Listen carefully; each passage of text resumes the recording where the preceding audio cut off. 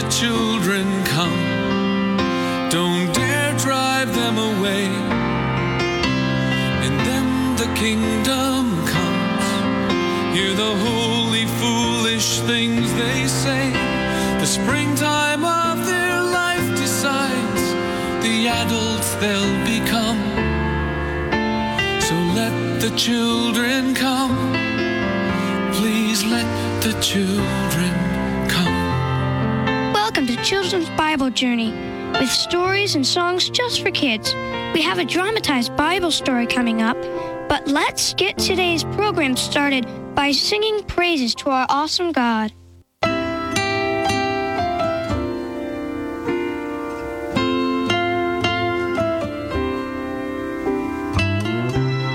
Treasures here on earth are things like gold and precious jewels. But in heaven, those things will be ordinary, everyday stuff. The streets will be paved with gold, and jewels will be used to build the city walls. But these things will look plain and worthless compared to the beauty of God's glory. So let's set our hearts on heavenly treasures that come from loving God and caring for others. Matthew 6, verses 19 and 21. Do not store up for yourselves treasures on earth, where moth and rust destroy, and where thieves break in and steal. For where your treasure is, there your heart will be also. Do not store up for yourselves treasures on earth, where moth and rust destroy, where thieves break in and steal. For where your treasure is, there your heart will also be. Where your treasure is, there your heart will also be.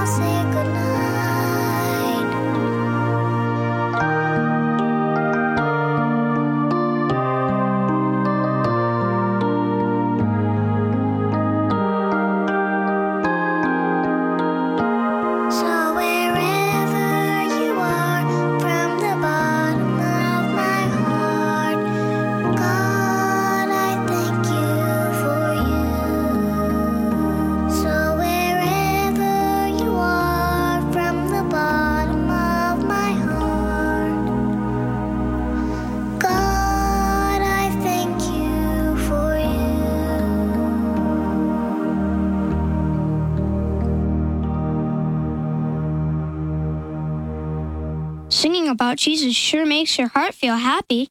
We'll do some more singing in a few minutes.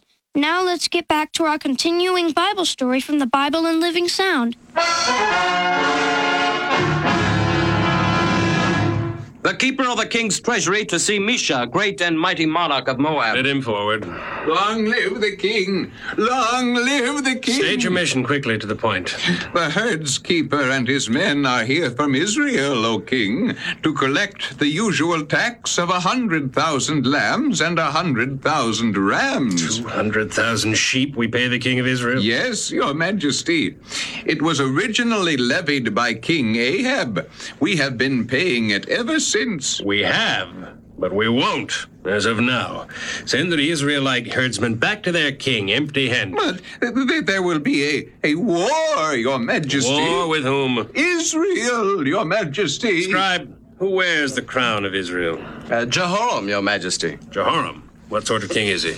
Weak, your majesty. No push or ambition. Easygoing. Easily persuaded. Will he try to collect those 200,000 sheep by force? He'll send ambassadors, messengers, try for a peaceful settlement. But war? No, your majesty. Well, send those herdsmen back with this message. Misha, great and mighty king of Moab, refuses now and henceforth to pay tribute to the weak and vacillating king of Israel. So, Misha the Great refuses to pay tribute, does he? He probably thinks I'm not as strong or determined as my father, King Ahab, was. You'll learn, King Misha. Scribe, send a fast messenger to Judah and say unto King Jehoshaphat, O great and mighty king of Judah, the king of Moab hath rebelled against me, refusing to pay the tribute levied by Ahab, my father. Wilt thou, O Jehoshaphat, go with me to do battle against the foolish Misha, king of Moab?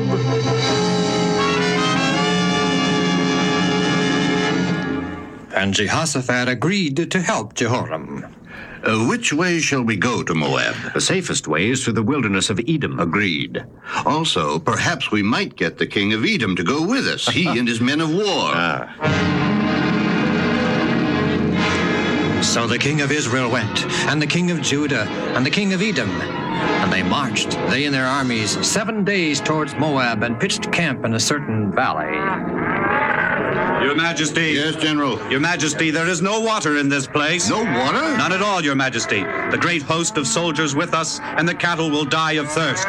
Or worse yet, Your Majesty, the armies of Moab will defeat us. Hath the Lord brought us 3 kings here with our men to deliver us into the hands of Moab? Alas. Is there not here a prophet of the Lord, that we may inquire of him what to do? Elisha the prophet is with us, Your Majesty. 3 kings send for me, obviously to seek favors. Say on. And no longer is there the slightest doubt, Elisha, that thou art truly the chosen prophet of God. Surely thou dost already know the plight in which we 3 kings find ourselves. Our combined armies are without water. Thou art Jehoram, king of Israel? Thou knowest I am. I also know that thou hast not forsaken thy evil ways, nor hast thou caused Israel to give up their worship of Baal. The Lord God of Israel is displeased with thee, so why should I help thee? Why do you not call upon the prophets of Baal to help thee? Nay, Elisha, prophet of God, let it not be so, lest the king of Moab defeat us, and our men are delivered into his hand. As the Lord God liveth, and before whom I stand, surely I would not help thee, even listen to thee, were it not that I regard the presence of Jehoshaphat. So bring hither to me a minstrel. And it came to pass, when the minstrel was fetched and played, that the Spirit of God came upon Elisha. Thus saith the Lord, dig ditches throughout the length and breadth of this valley. There shall be no wind, neither shall there be rain. Yet shall the valley be filled with water, that ye may drink, both ye and your cattle and your beasts. The Lord will deliver the Moabites into your hand, and ye shall smite every fenced and choice city, and shall fell every good tree, and stop up all wells of water. General, get the men busy immediately. Dig ditches everywhere. By morning, the valley was crisscrossed with ditches, but no water. Then suddenly, as the morning sacrifice was offered, water! Water! Everywhere! Water, look! Water! So he decided, after all, did he, to use force and make me pay tribute. 3 kings and their combined forces at our border to make war? A mere handful of men, Your Majesty, and ill-trained in such things as warfare. Tomorrow in the early morning we shall march against them.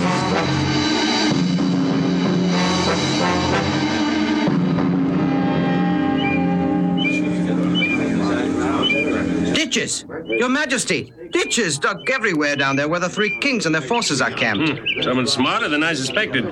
That valley has always been dry as a bone. They dig ditches, deep ones probably, and water comes forth. Intelligent, wise. Perhaps not, Your Majesty. Look at the water.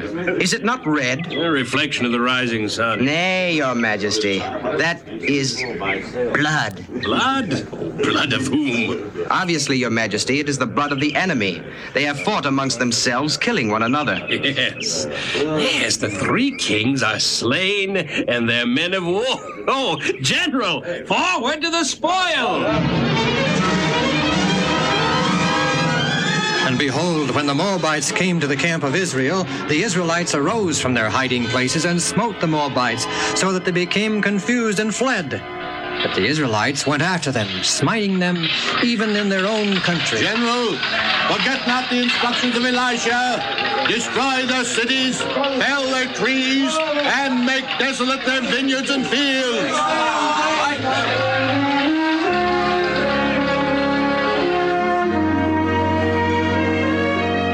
And there was great rejoicing in Israel, for had not God, through his faithful prophet Elisha, turned a sure defeat into glorious victory?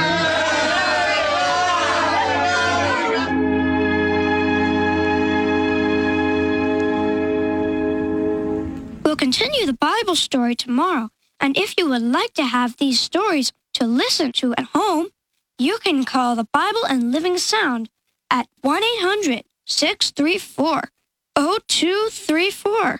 That's 1-800-634-0234. Now here's some more music before we have to say goodbye.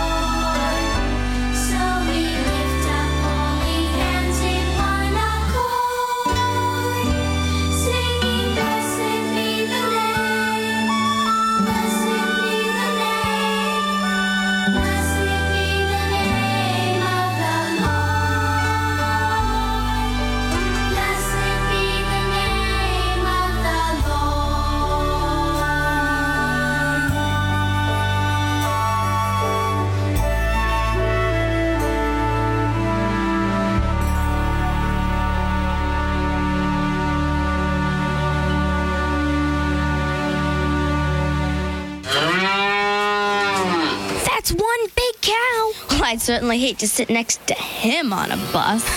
What about in a canoe? No way. Do you know what I think? Usually, no. I think that cows can teach us a lot about health. How?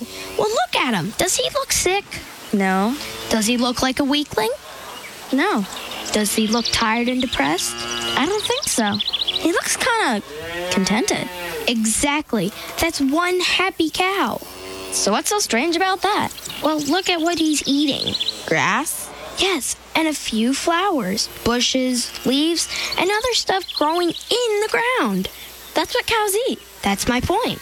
Big cow over there, with all those muscles and beautiful hair and bright eyes and swinging tail and really cool horns, eats nothing but grass and water. He doesn't eat meat, which if you stop and think about it, would be kind of gross. He doesn't drink milk unless he's a calf, and he doesn't take pills. All he does is walk around the pasture, eat grass, and sleep standing up. You know, Sam, you're right. He's proof that we don't need all the stuff that people say we do to be healthy and strong. We just need water, food that grows on the ground, and exercise. But I don't think I'd like eating grass. No problem. We can eat grains and vegetables and fruit. If we did, we could be as smart as a cow. And maybe as healthy as one, too. God has given us everything we need to be healthy inside and out. During Creation Week, He established a health plan for every creature on earth.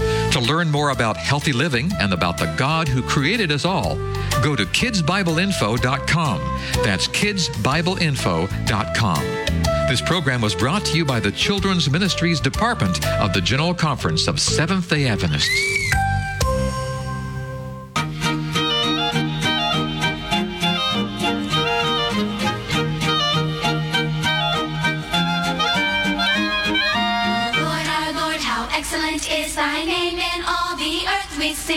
Lord, our Lord, how excellent is thy name in all the earth we sing. Praises, your praises, oh Lord, we sing your wondrous praise.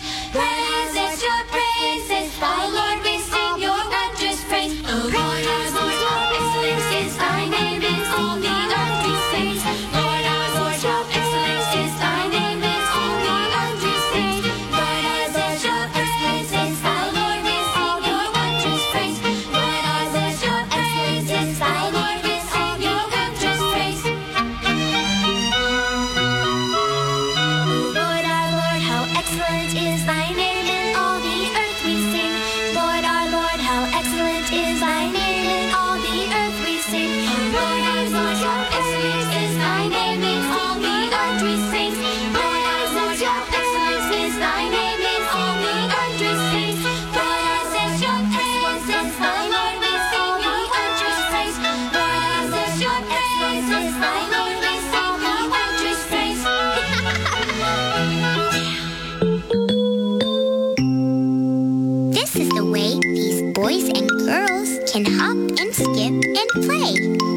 But when their teachers call to them, they listen and obey.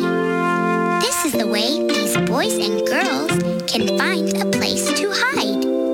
But when their mothers call to them, they quickly come inside.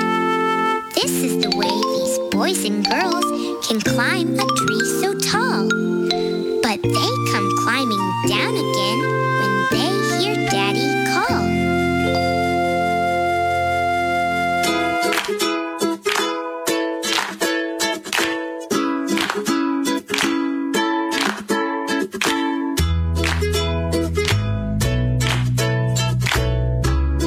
Boys and girls, this is Ms. Kathy. I'm so happy you've joined me today for another story just for you. Do you like visiting museums? Have you ever been in a museum of children's art? What if your museum were showing a collection of paintings of children and one of the pieces was mysteriously missing?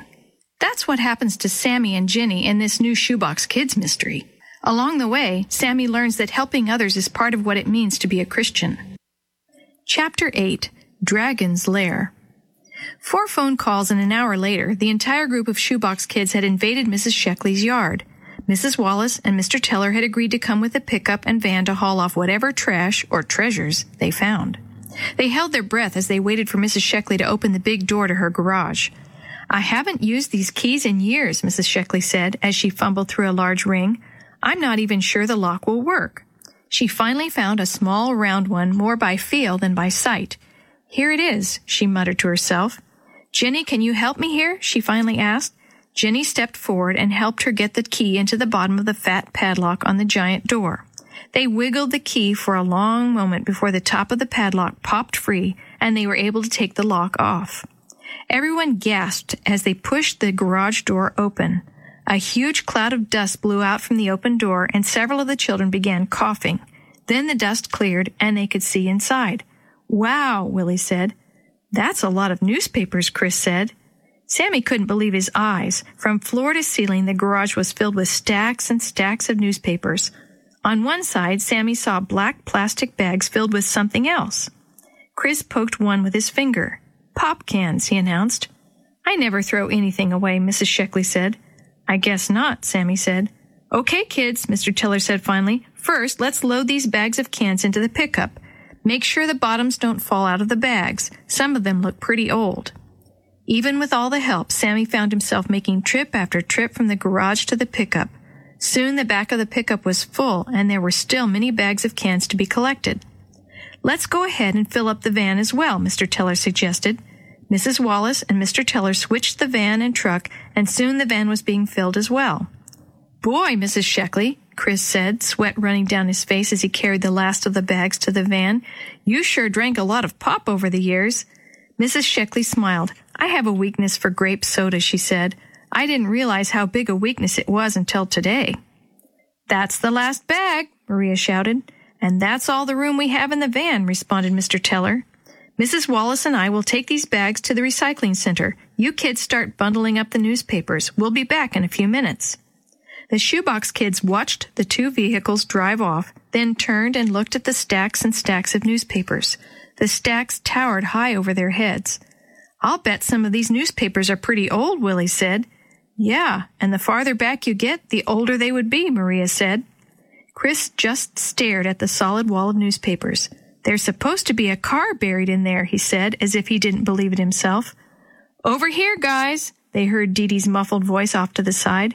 They followed it to a narrow alley between two high walls of newspaper. "I found something. Eek!" "What is it?" Maria yelled back. "Oh, yuck," she said finally. "Something's dead back here." Sammy pushed his way through the narrow alley and found Dee Dee in a back section that was more open. Feathers were scattered on the garage floor. Small bones and bits of fur were also there. "Something killed some birds and maybe some mice here," Sammy said. In response, a low meow came from above. Sammy and Dee Dee looked up at the garage rafters. Sammy recognized two big yellow eyes. "Dragon," he scolded. "Shame on you." "Oh, come on," Dee Dee said. "He's just being a cat. Our cat does the same thing. Come down here, Dragon, and make friends." Dragon meowed again and hopped the short distance down from the rafter to the top of the newspaper piles. Soon the big yellow cat was nestled in Dee Dee's arms. "Hey, guys, look at this," Willie shouted as Sammy and Dee Dee pushed their way out of the alley and into fresh air again. Willie and the others were huddled around a corner of the garage looking at the floor. Sammy and Dee Dee pushed their way forward. Someone had scratched a date into the concrete floor. "It says 1969, Chris said. "So what?" "That means that the concrete for this garage was poured 5 years after the fire," explained Willie. "This garage wasn't here when the Matheson studio burned down." Jenny spoke up. "Mrs. Sheckley said that the cement slab was still here from the studio. It must be somewhere else here in the backyard." "Yeah, but where?" Maria asked. "I'm not going back there," Dee Dee said. "I'm sure Dragon knows his way around there real well," Sammy said. "He's the king of the jungle." "Come on, guys," Maria said. "Back to work." She reached up and grabbed an armload of newspapers. "Yeah, I want to see what kind of car could be hidden behind all these newspapers," Chris said. "Where's Dragon?" Dee Dee asked Sammy. "You had him when we came out of his hiding place," Sammy answered. "Maybe he went back there." "Or maybe he went looking for another mouse," Chris added. "He'd better not," Sammy said. "Dragon!" Dee Dee called.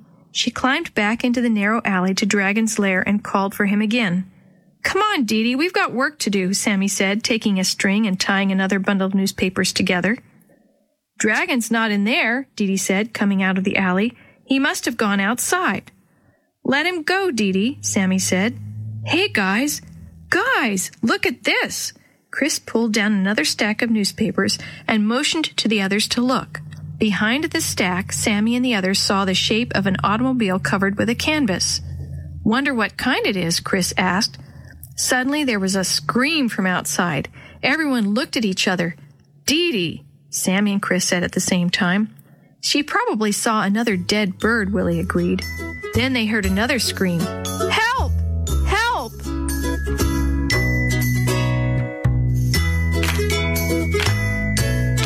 The story you have heard today is a chapter of The Shoebox Kids, Book 5, The Broken Dozen Mystery, written by Glenn Robinson, edited and created by Jerry D. Thomas, and used with permission from the Pacific Press Publishing Association. If you're interested in any other books published by the Seventh-day Adventist Church, please visit AdventistBookCenter.com or call 1-800-765-6955. This podcast is a production of the Carolina Conference of the Seventh-day Adventist Church. Let the children come. Don't dare drive them away. In them the kingdom comes. Hear the holy, foolish things they say. The springtime of their life decides the adults they'll become. So let the children come. Please let the children come. Children's Bible Journey was brought to you by 3ABN Australia Radio and is a production of Live Talk Radio at livetalk.net.